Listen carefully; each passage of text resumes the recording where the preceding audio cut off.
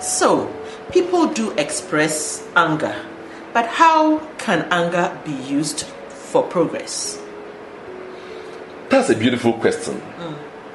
You know, we have compartmentalized life as good versus bad, instead of good with bad. And when we think of good with bad, you want to laugh.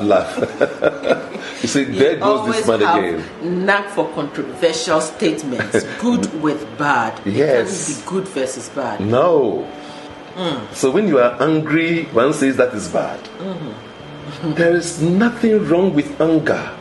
There is something wrong with when anger uses you.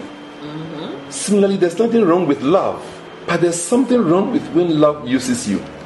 Haven't you heard people once often saying, I am maybe cheated by my kindness, or my kindness is my downfall? Yes.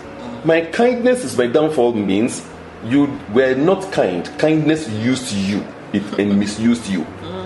So if I were to stay with you as my lover, I visited you, and I'm to stay with you for 1 hour, and because of the love being strong, I spend 3 hours, and to the detriment of my patients in the hospital, for example, love has misused me. It has become evil.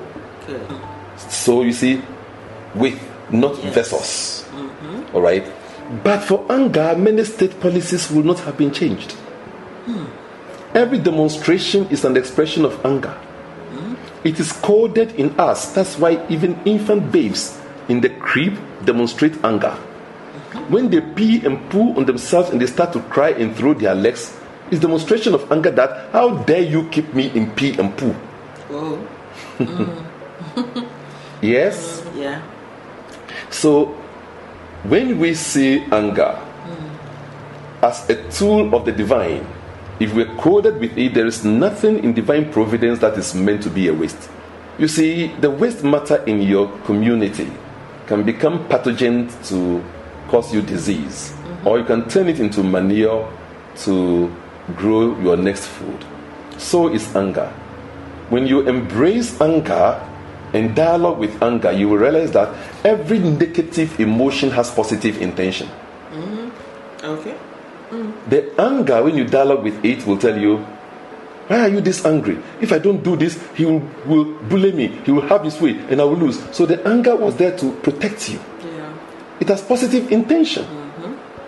We have not learned how to dialogue with our inner forces. Okay. So you dialogue with the anger. Spirit of anger that I'm feeling, what must happen that will give you fulfillment?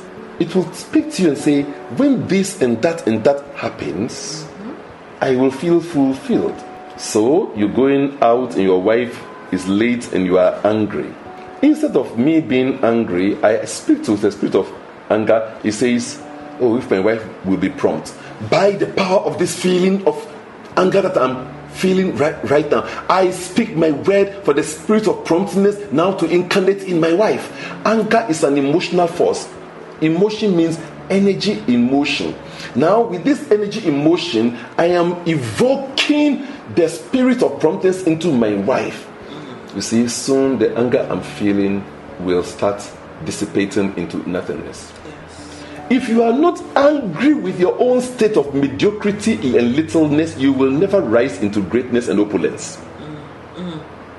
Please, do you get it? Go over that again. If you are not angry and powerfully angry, even to the state of hating your state of littleness and mediocrity, you will never rise into riches and opulence. Oh God.